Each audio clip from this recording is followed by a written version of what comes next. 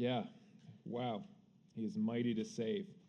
It's a privilege, a joy to be here this morning and to be opening the Word on the topic of missions, a topic that my wife, Nicole, and I are very passionate about. Nicole and I have two little boys, Colton and Peter, and together as a family, we believe God is calling us to take the gospel to peoples and places where there's no gospel access. And next steps for us is in August, we'll be heading out to Mexico for 10 months of training through a program called Radius International that focuses on training long-term church planters among unreached language groups. And then we'll be heading overseas. We'll be back for a little bit and then heading overseas indefinitely after that. And that's our passion and our heart, and I'm excited to be able to share a little bit more about about that passion and about what we see in the Word regarding missions, if you will. We, just first a little bit about us, we've been attending here at Windsor Community Church about 5 years. I was looking back through the calendar and some emails to find out exactly when that was, and it's almost 5 years to this week. And that's significant to us because we came here out of a very difficult season in Greeley where we have felt God's call towards missions for a long time. And we moved to Greeley with some friends. We're like, let's see the refugee community in Greeley reached for Jesus. And we, for a number of reasons, we weren't really sent out under a church. We didn't have really like clear leadership in the team. But primarily, we had maturity issues. We were not ready, and we fell right on our face. And it was an extremely difficult season for us of God just peeling back layers and humbling us. And I believe God led us in that direction, and some of it I still don't quite understand, but I know He used it to humble us, and He gives grace to the humble, and it was a huge step in our journey because He led us here. And I just remember talking to Nicole and being like, I think God is leading us to just join a local church, submit ourselves to them, be discipled, and in 3 to 5 years we'll reevaluate. And so here we are 5 years later and getting ready to be sent out. We were discipled through CTO, Called to Obedience, which was huge in our lives. I went through the 2-year leadership training program with the church, which is another instrumental piece of just a huge blessing for us. And now I'm working for the church in a missions internship position to help the church establish like a pathway for sending out future missionaries and to give us some time and space to prepare. So I'm very grateful for that. If you do want to follow along with our journey, we have a newsletter sign up out on the Connect table. So that's one way to do it, or you can always just reach out to me through Realm. But I didn't come here to talk about myself, nor did you come here to hear about me. We came here to open God's Word together. So let's do that. Matthew 28, verse 18 through 20 will be our text if you want to start opening there. This passage has been a deep comfort and encouragement to me as we take steps towards obeying what we believe God has put in front of us to move cross-culturally. And there's times, especially as the timeline is creeping up on us, that the reality sets in a new way, and you're kind of taken aback again. Like, are we really doing this? Like, we're moving to Mexico for 10 months and then probably somewhere crazier after that? Like, are we really discerning God's voice correctly? And then the reaffirmation of God's call and being comforted again in God's direction in our life through our elders or just through God's encouraging us through the Word. We've experienced the ups and downs of those anxieties and those questions again with the confirmation of God's call. And studying this passage has been a deep well of comfort and affirmation and encouragement to me in this particular season, and I'm grateful to have been able to study it this last month or so. And secondly, it's left me more convinced than ever that the church together should embrace a central role in seeing the gospel brought to the ends of the earth. I don't know if some of you can relate to like the ups and downs I've talked about. If you've ever had a time where you felt sure of God's call in a particular direction, and then as you're going into it, you're like, whoa, wait a second, this is crazy, this is hard, and the ups and downs, but then, no, this is what God has for us. And my goal in this sermon is that as we look at this passage, which is particular towards missions, if we look at this, as we look at this passage, that we will exalt together in the authority of Jesus Christ in such a way that it leads us towards courageous obedience to the Great Commission. Let me say that again. My goal in this sermon is to help us together as we look at this passage to exalt in the authority of Jesus Christ in such a way that it drives us towards courageous obedience to the Great Commission. So let's pray, and then we'll jump into the passage. Father, I pray that you would allow me and you would allow us to take our eyes off of ourselves and to point them towards you and to see you in a deeper way, to see your glory, to rejoice in who you are, what you've done for us, and what you've called us to do. Father, would your Spirit work through me as I speak and in your body? And I pray this in your name. Amen. Matthew 28, verse 18 to 20. And Jesus came and said to them, all authority in heaven and on earth has been given to me. Go therefore and make disciples of all nations, baptizing them in the name of the Father and of the Son and of the Holy Spirit, teaching them to observe all that I have commanded you. And behold, I am with you always, even to the end of the age. As we walk through this passage, we're going to make a number of observations. We're going to specifically highlight 4 key truths. And then we'll explore some specific application points and briefly look at example of obedience from church history. But jumping right in the first part of verse 18, and Jesus came and said to them. Jesus said to them. And if you look in your Bibles back to verse 16, we can see who that them is. It's the 11 disciples, Judas having betrayed Jesus. The 11 disciples together that Jesus was talking to. He could have spoken this command. He could have said, Thomas, you go to all the nations and make disciples. Peter, stick around. But he didn't. He said to all the disciples this command. And this command wasn't a command to an individual disciple. It isn't a command to an individual member of a church or to several church members. It's a command to the church together. It's a corporate command. It's to the church together that God has given the privilege and the responsibility to see the gospel brought to the ends of the earth.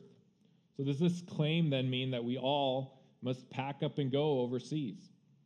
No, we see biblically that some will go. Some will have the particular call, like Paul, who says in Romans 15:20 that he has an ambition to preach the gospel not where Jesus has been named. He had a particular drive to see Jesus preached among peoples and places where Jesus was not yet named.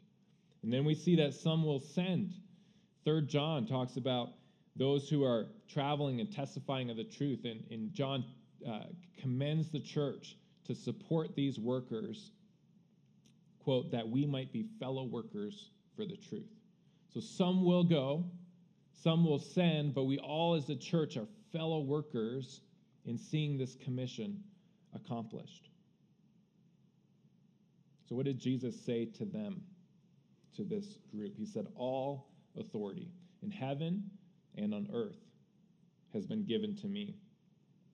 This is our first truth, that Jesus has total authority over all spiritual and all natural powers, even in the middle of suffering and even in death.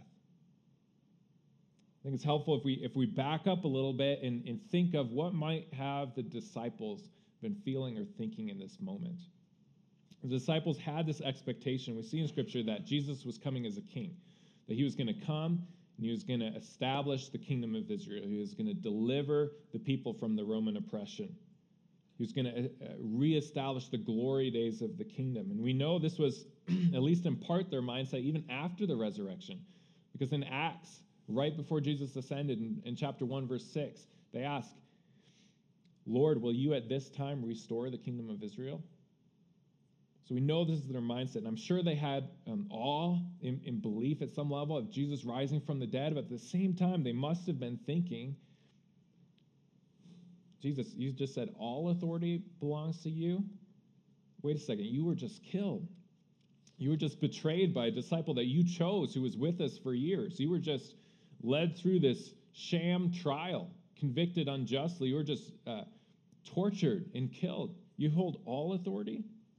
And I think this authority claim might have sounded off to the disciples, and I think would have sounded off to me in that time, because we usually would associate having authority with comfort and with safety, because that's how we would normally use authority for those purposes, right? It's the king who has the best security. It's the king who gets the best food.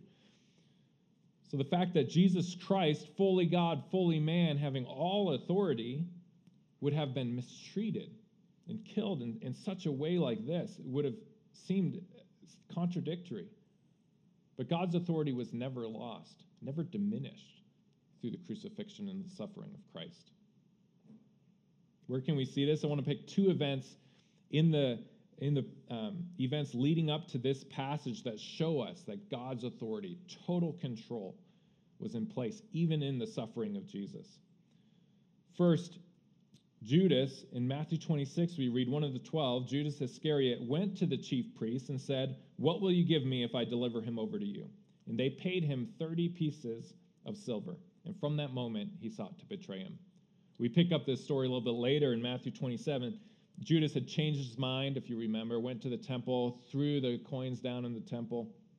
And the chief priests, taking the pieces of silver, said, "It's not lawful to put this into the treasury since it's blood money." So they took counsel and bought with it the potter's field as a burial place for strangers. Then was fulfilled what had been spoken by the prophet Jeremiah, saying, "And they took 30 pieces of silver, and they gave them for a potter's field as the Lord directed me." The exact amount of silver that was paid to Judas was a fulfillment of prophecy from hundreds of years earlier, as a chief priest deliberated and decided to buy a potter's field with the blood money. Again, this prophecy was fulfilled. Second example, Psalms 22:18. They divided my garments among them, and for my clothing they cast lots.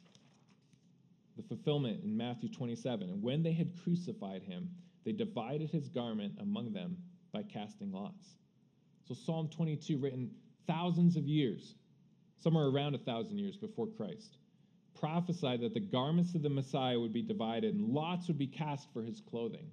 So think of this. And when it seemed darkest, when it seemed most likely to the disciples that God was losing hold of his authority, at the moment where the devil was working through sinful men to kill and crucify the King of Kings in the greatest injustice ever, in the moment where the disciples see that one who Jesus chose, who had been among them, betrayed him, the chief priests then, in that moment, reach into the bag and pull out the exact amount that was prophesied. And in that moment, God was reigning in total control. And as the chief priests deliberated together to buy a potter's field, in that decision, God, who holds all authority, was fulfilling his prophecy. Even as Jesus was crucified, hanging on the cross in the darkest of moments, the hands that cast lots and divided his clothing were fulfilling the will of God. By the will of God, Jesus defeated death with death. He took the darkest moment and turned it into the brightest hope. And he took what the devil meant for evil and turned it on its head, triumphing over the devil, rising again and stripping the strength of evil and the fear of death away. I think of Pilate's claim to Jesus, his warning. Jesus stood before Pilate, if you remember, and Pilate says, "You will not speak to me? Do you not know that I have the authority to release you and the authority to crucify you?" And Jesus, one of the few times that he speaks during the trial, in effect says, "No. You would have no authority over me at all unless it had been given you from above." At no point in the suffering and in the crucifixion and the death of Christ did the total authority of God slip at all. And now Jesus resurrected, is ascended to heaven, and now is far above all rule and authority and power and dominion, above every name that is to be named, not only in this age, but the age to come, Ephesians 1:21. As David says in 1 Chronicles 29:11, "Yours, O Lord, is the greatness and the power and the glory and the victory and the majesty. All that is in the heavens and in the earth is yours. Yours is the kingdom, O Lord, and you are exalted as head above all. That is our first truth, that Jesus has total authority over all spiritual and all natural powers, even in the middle of suffering and death. Verse 19, go therefore and make disciples of all nations. So Jesus, rising from the dead, claiming all authority, commands the disciples in that authority to go therefore and make disciples of all nations. This is what's known as the Great Commission, and this is what is given to the disciples here through Jesus, has now been given to us through the Word of God, and is the foundational command of Christ to the church. The primary verb in this phrase is make disciples. We are to make disciples in our going of all nations by baptizing them and teaching them. That's the structure of this passage. So if we're to obey this and make disciples, we must ask, what is a disciple? How do we define a disciple? Well, disciple is a follower of Jesus. The concept of a disciple is radically Jesus-centered. A disciple believes in Jesus, what Jesus has said and claimed about himself and what he has done. A disciple walks in fellowship with Jesus, and a disciple obeys the commands of Jesus. Jesus speaks of discipleship. He says, if anyone would come after me, let him deny himself and take up his cross and follow me. For whoever would save his life will lose it, but whoever loses his life for my sake and the gospel's will save it. Jesus requires total allegiance. Jesus, who says, all authority has been given to me, says that to be his disciple, you must come under that authority. And he says that a disciple is not greater than his master, that if they hated me, they will hate you, that we can expect suffering and persecution, but in the paradox of the gospel, if we try to avoid that and cling to our life, we will lose it. But if we lay down our life for his sake and for the gospel's, we'll find it. And in finding that life, we find Jesus. We find someone who's supremely valuable, that transcends through the circumstances of life, including any suffering.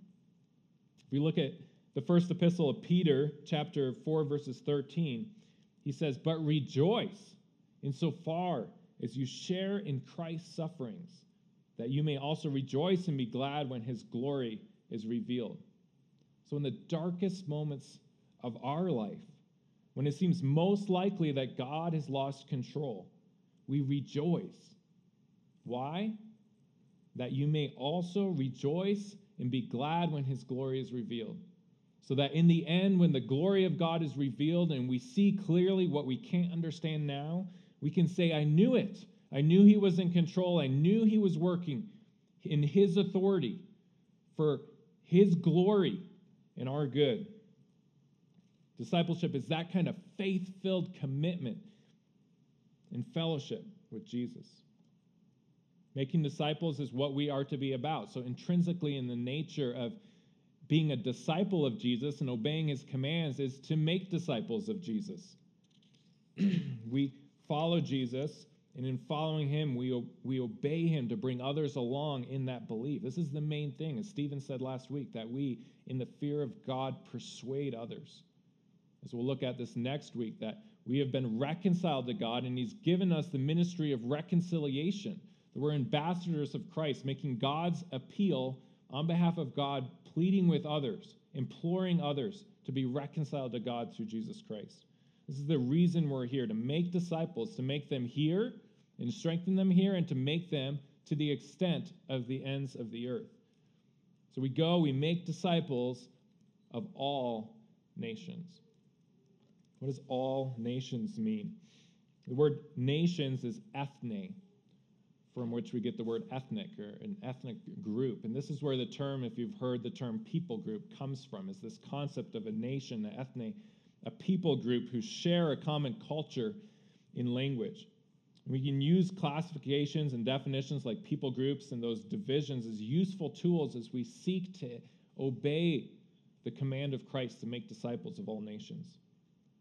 Why did Jesus give here specific instruction? Why did he add to all nations, or in Mark to all the world, or in Acts 1 to the ends of the earth?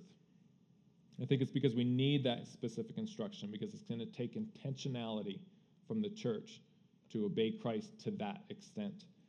It'll take intentionality to bring the gospel to the far reaches of the earth. Jesus here is explicitly commanding that we make disciples to all nations. Let me give an illustration here. If you, as part of your job, had a chain of stores and your management said, I want you to establish a store in every state in the U.S., you would be right to focus then on the states that don't yet have stores. In fact, that'd be a right interpretation of that command to look out and say, okay, what states are there not yet stores? We want to focus and establish stores in those states. And it's a right interpretation of this Great Commission to say that we need to go and make disciples where disciples are not being made, among peoples, among nations, where this is not yet happening. And this leads us to our second key truth, that Jesus, holding all authority, commands the church to give themselves to make disciples, specifically among the unreached. And this begs the question, should we really emphasize the unreached in this way? Is it right to say that Jesus commands the church to make disciples specifically among the unreached? I believe so, and I want to give 3 reasons for that. Reason number 1, the call to make the gospel known, to make disciples of all peoples, echoes throughout Scripture. From the covenant of God with Abraham in Genesis, that through the offspring of Abraham, which Paul in Galatians specifically says is a reference to Christ, through the offspring, all nations will be blessed. Through the Psalms, again and again, we hear language like, may the God be gracious to us and bless us and make his face shine upon us, that your way may be known on the earth, your saving power among all nations. Let the peoples praise you, O God. Let all the peoples praise you. Let the nations be glad and sing for joy. In the prophets, we see the jealousy of God that his name would be known as great among the nations. Again and again, we see phrases like, then they will know that I am the Lord. In the New Testament, we see when the Spirit is poured out in Acts that people of various nations in Jerusalem hear the gospel through Peter. We see Paul in his heart to take the gospel to places where Jesus is not known. We see in Revelation 7 at the end, people of every nation, of all tribes and tongues and peoples will come around the throne saying, salvation belongs to our God who sits on the throne and to the Lamb. And then specifically in this passage, we're commanded by Jesus to make disciples, not just strengthen disciples, and that is biblical to strengthen disciples, but here in this passage, we're commanded to make disciples of all nations. And if we remember the context of this command, the world was unreached, except for those who had some interaction with Jesus. The world was unreached. So Jesus is calling them to proclaim this gospel to the unreached world. So is it right to emphasize the unreached, to say that he's calling us to make disciples specifically among the unreached?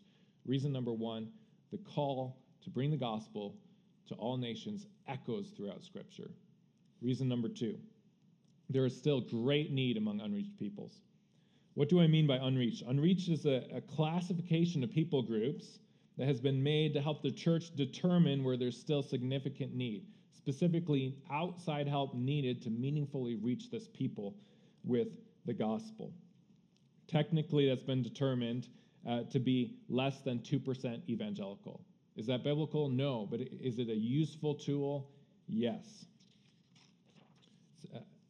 42% of the world population, or 3.24 billion people, are unreached.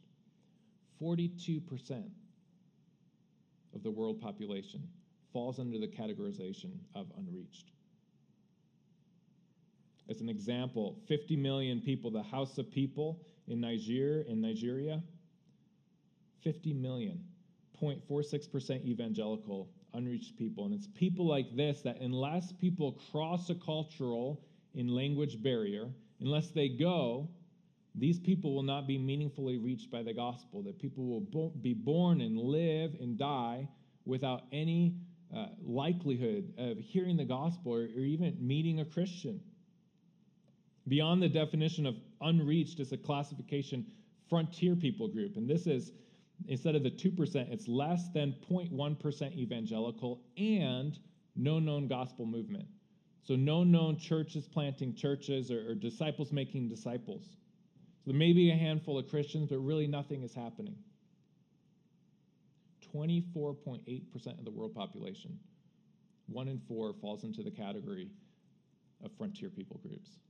As an example, the Sikh people, 234 million people across India, across Pakistan, Bangladesh, 0% evangelical, 100% Muslim, no known gospel movement. This is staggering to me. And unless followers of Christ cross cultural and language barriers, millions, no billions will die without hearing the gospel. So is it right to emphasize the unreached? Reason number 1, the call to all nations echoes throughout Scripture. Reason number 2, there is still significant need among all nations. Reason number 3, there's a great disparity in resources being committed to meet this need.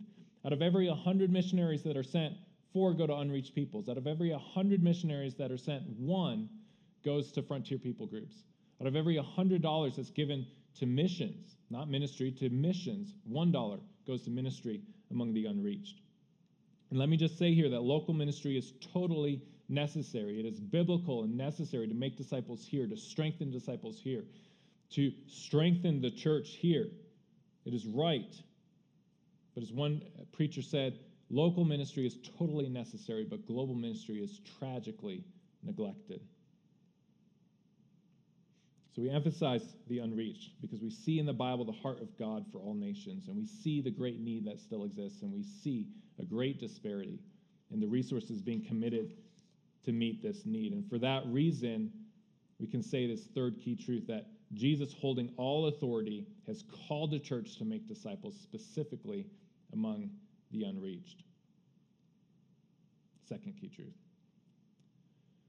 Verse 19, go therefore and make disciples of all nations. If this concept of you are to make disciples, and to make disciples of the caliber that we talked about, of the caliber that Jesus defines a disciple, someone who lays down their life to follow him, if that sounds impossible, I think we're on the right track. I think we need to ask, like Nicodemus, like, how can a man be born again? How can we make disciples? Well, Jesus gives us 2 descriptors in this passage of how we are to make disciples. We are to baptize them, and we are to teach them. This will lead us to our third truth, that Jesus, in his authority, has mightily saved us and offers this salvation to the world. So verse 19b, baptizing them in the name of the Father and the Son and the Holy Spirit. Have you ever asked, why did Jesus say baptizing them here? Why baptizing? It's one of those things that I look at and I'm like, if I were the one saying this or writing this, I don't think I would have used baptizing. I think Jesus used it because baptism presents a full picture of the gospel. It functions as a final and public step of obedience in the conversion of those from the world to Christ. In the Gospels and in Acts, baptism, along with belief and repentance, is frequently used in the call to respond to the gospel. Repent and be baptized, every one of you, in the name of Jesus Christ, Peter says in Acts, for the forgiveness of your sins. So baptism is an outward symbol of the beginning a life of faith in Jesus Christ, and an outward symbol, a public joining of the family of God. It's symbolic of the new birth that is offered in the gospel. What is this new birth? It's that we're justified and forgiven in Christ. That because of our sin, because of the wrong we've done, because we've not honored Christ as we should, we deserve shame. We deserve guilt. We deserve to be under the wrath of God, and that is a heavy burden. And the need of our souls and the need of the souls of the unreached is to hear that Jesus has come and that he has given us complete forgiveness, that the Lord has laid upon him the iniquity of us all, that God has given us his Son, a perfect and complete sacrifice, and that we can stand at peace with God, that although he may discipline us in love, that he does not hold us under his wrath, that although we deserve shame, he's given us the honor of being called sons and daughters of God, that although we may deserve guilt, we are cleared and clean and right with God. But the gospel doesn't stop here. And we must remember this. The gospel doesn't stop with forgiveness. We can't forget that the good news includes that we're made new, that we're united with Christ. As 2 Corinthians 5:17 says, if anyone is in Christ, he is a new creation. The old has passed away. Behold, the new has come. This is a fulfillment of the prophecies of the new covenant, as in Ezekiel 36. I will give you a new heart, and a new spirit I will put within you. And I will remove the heart of stone from your flesh, and I will give you a heart of flesh. And I will put my spirit within you and cause you to walk in my statutes and to be careful to obey my rules. So there's a fundamental change that happens when we believe in Christ, that we are not just forgiven and stand right with God, but the core of our identity changes. It's now defined, in the most important sense, it's defined by our union with Christ, by the fact that the Spirit of God dwells within us and we are made new. If you're like me, you can struggle with the claims of this command, the significant claims of Scripture regarding the power and the effect and the implications of the gospel. How can this be if those we have admired have fallen away? Or how can this be, perhaps, if you are struggling with and entrenched in patterns of sin? Well, Paul speaks to this in Romans 3, verses 3 and 4. What if some were unfaithful? Does their faithlessness nullify the faithfulness of God? By no means. Let God be true, though everyone were a liar. What if some were unfaithful? Does their faithlessness nullify the faithfulness of God? By no means. Let God be true, though every man were a liar. And it's on the authority of Christ. It's on the authority of Jesus, who has all authority, that we say, he who has died to sin has been freed from the power of sin. That we've been made new, that we are raised with him in newness of life. And as Paul says in Romans 1:16, I'm not ashamed of the gospel of Jesus Christ, for it is the power of God for salvation to everyone who believes. And this is the third truth, that Jesus in his authority has mightily saved us and offers us this salvation. Offers this salvation to the world. That Jesus in his authority has mightily saved us and offers this salvation to the world. To this point, in making disciples, we baptize them in the name of the triune God, and we teach them to observe the commands of Christ, teaching them to observe all that I have commanded you. What has Jesus commanded? Well, namely, to repent and believe the gospel. It says, repent, for the kingdom of God is at hand. Come to me, all you who are heavy laden, and I will give you rest. Believe in me. But the text says not just the commands regarding the gospel, but it says all that I have commanded you. So it's not just the commands to repent and believe, but it's the other commands that Jesus came and gave. That he came and established a standard of righteousness that even raised the bar from the Torah. Instead of saying don't commit adultery, he said don't look at another with lustful intent. He says love your enemies. And in this majestic way, he shows us and he proclaims this beautiful picture of loving God and loving our neighbor. Note that Jesus doesn't just say that we're to teach them the commands, but we are to teach them to observe all the commands. This is where we should feel the impossibility of the task again. But remember that Jesus, in his authority, has mightily saved us, and he offers this mighty salvation. This salvation includes the grace of God, the Spirit of God within us, that as we grow in belief and we live in surrendered, faith-filled obedience in him, that we can see disciples of Christ and ourselves obeying the commands that Christ has given. Romans 8:4 says that God sent Jesus in order that the righteous requirement of the law might be fulfilled in us who walk not according to the flesh, but according to the Spirit. That the righteous requirement of the law might be fulfilled. That he has given us, through the Spirit, what it takes to obey the commands of Christ.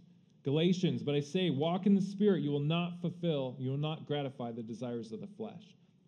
The gospel is effective. It is powerful.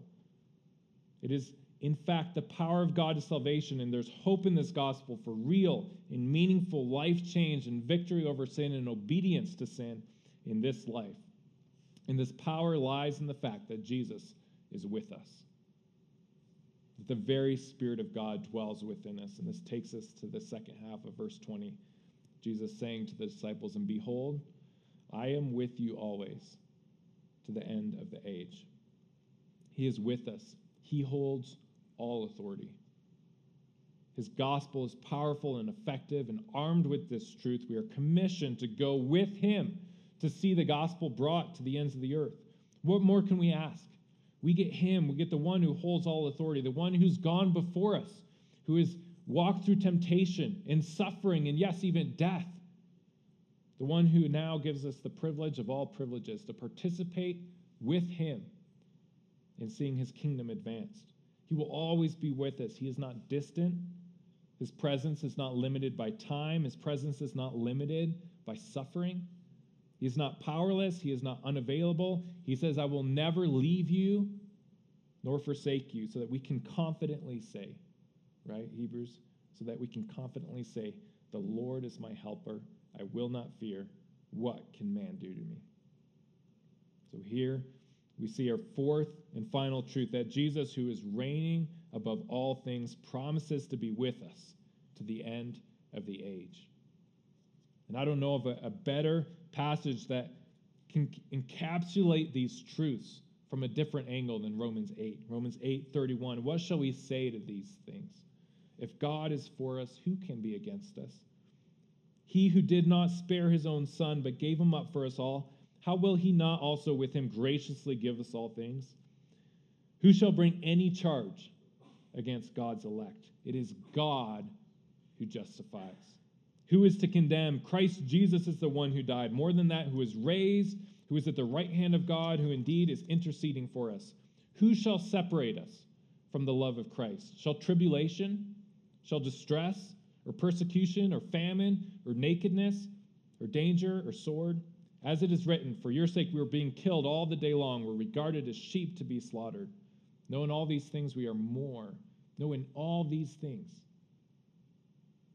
In all these things we are more than conquerors through him who loved us. For I am convinced that neither death, nor life, nor angels, nor rulers, nor things present, nor things to come, nor powers, nor height, nor depth, nor anything else in all creation will be able to separate us from the love of God in Christ Jesus our Lord. So let us exalt in Jesus, who has total authority over all spiritual and all natural powers, even in the middle of suffering and even in death. Let us exalt in Jesus, who's mightily saved us and offers this salvation to the world. And let us exalt in Jesus, who's promised to be with us to the end of the age. And let us courageously obey Jesus, who commands us to give ourselves to make disciples of all nations. The application of this passage is not me asking you to pack up and move to India, nor is it me asking you to empty your bank account. It's actually far more radical than that. When people hear of our plans, and I think the tendency just in our culture is to think, wow, that's really radical. But the reality is the call of the gospel and the application of this passage is actually far more radical. It's total allegiance to Jesus. It's coming under the total authority of Jesus, that we lay all before him. That in front of the cross, we open our hands and say, God, what would you have me do in obedience to this text? Maybe it is going. Would Jesus lead you to go? Millions or billions of people, right? Wait to hear the gospel. This is the command of God to make disciples. And it still needs to be completed. Unreached peoples are often unreached for a reason. These are difficult places, difficult to access, difficult people. There's desperate need for those who will go, who will prepare well, who will persevere as God allows them. Paul says in Romans 10, how will they believe in him of whom they have not heard? So some of you today may have never thought this was a possibility to go. The specific application would be to say to God, God, would you have me go? I will follow you. I'm willing. Whether he leads that way or he doesn't. Are you willing to say that? Perhaps some of you know that you are being called to go. Would you take the next step? Would you talk to the elders of our church? Or pray, what is that next step for me as I take steps towards going? Perhaps it's in sending. William Carey, before he went to India in 1793, a long time ago, famously said, I will go down if you will hold the ropes. This is not an individual commission. The whole church must take ownership of this, and those who go will need spiritual and emotional and practical support of the body. So will you pray? Will you provide that spiritual support? Will you pray, one, that God will send forth laborers into the harvest? Will you pray that God will be with those who you have sent and with those who have gone from other churches? It's not without spiritual and natural opposition that this task will be completed. 3, will you pray for unreached peoples? Joshua Project, I think it's joshuaproject.net, but if you just Google Joshua Project, has a tremendous app and is a tremendous resource for praying for unreached peoples throughout the world. Will you give? 3 John 5:8 says, "Beloved, it is the faithful thing you do in all your efforts for these brothers, strangers as they are, who testified to your love before the church. You will do well to send them on their journey in a manner worthy of God. For they have gone out for the sake of the name, accepting nothing from the Gentiles. Therefore, we ought to support people like these, that we may be fellow workers for the truth." This work is not possible without financial help. Whether that's that God in the past has prompted you to give to someone, that you follow through in that, whether it's your continued faithful giving to someone you are supporting in this, or considering starting to support. Will you lay your resources before God and ask him how you can make an investment into the kingdom of God in this way? We've been given a great privilege to be commissioned by Jesus Christ. Tell me something more exciting than being fellow workers on this task to see the light of Christ brought into the darkest places that are without the hope of the gospel. God, throughout church history, has raised up workers for this purpose, workers who go and workers who send.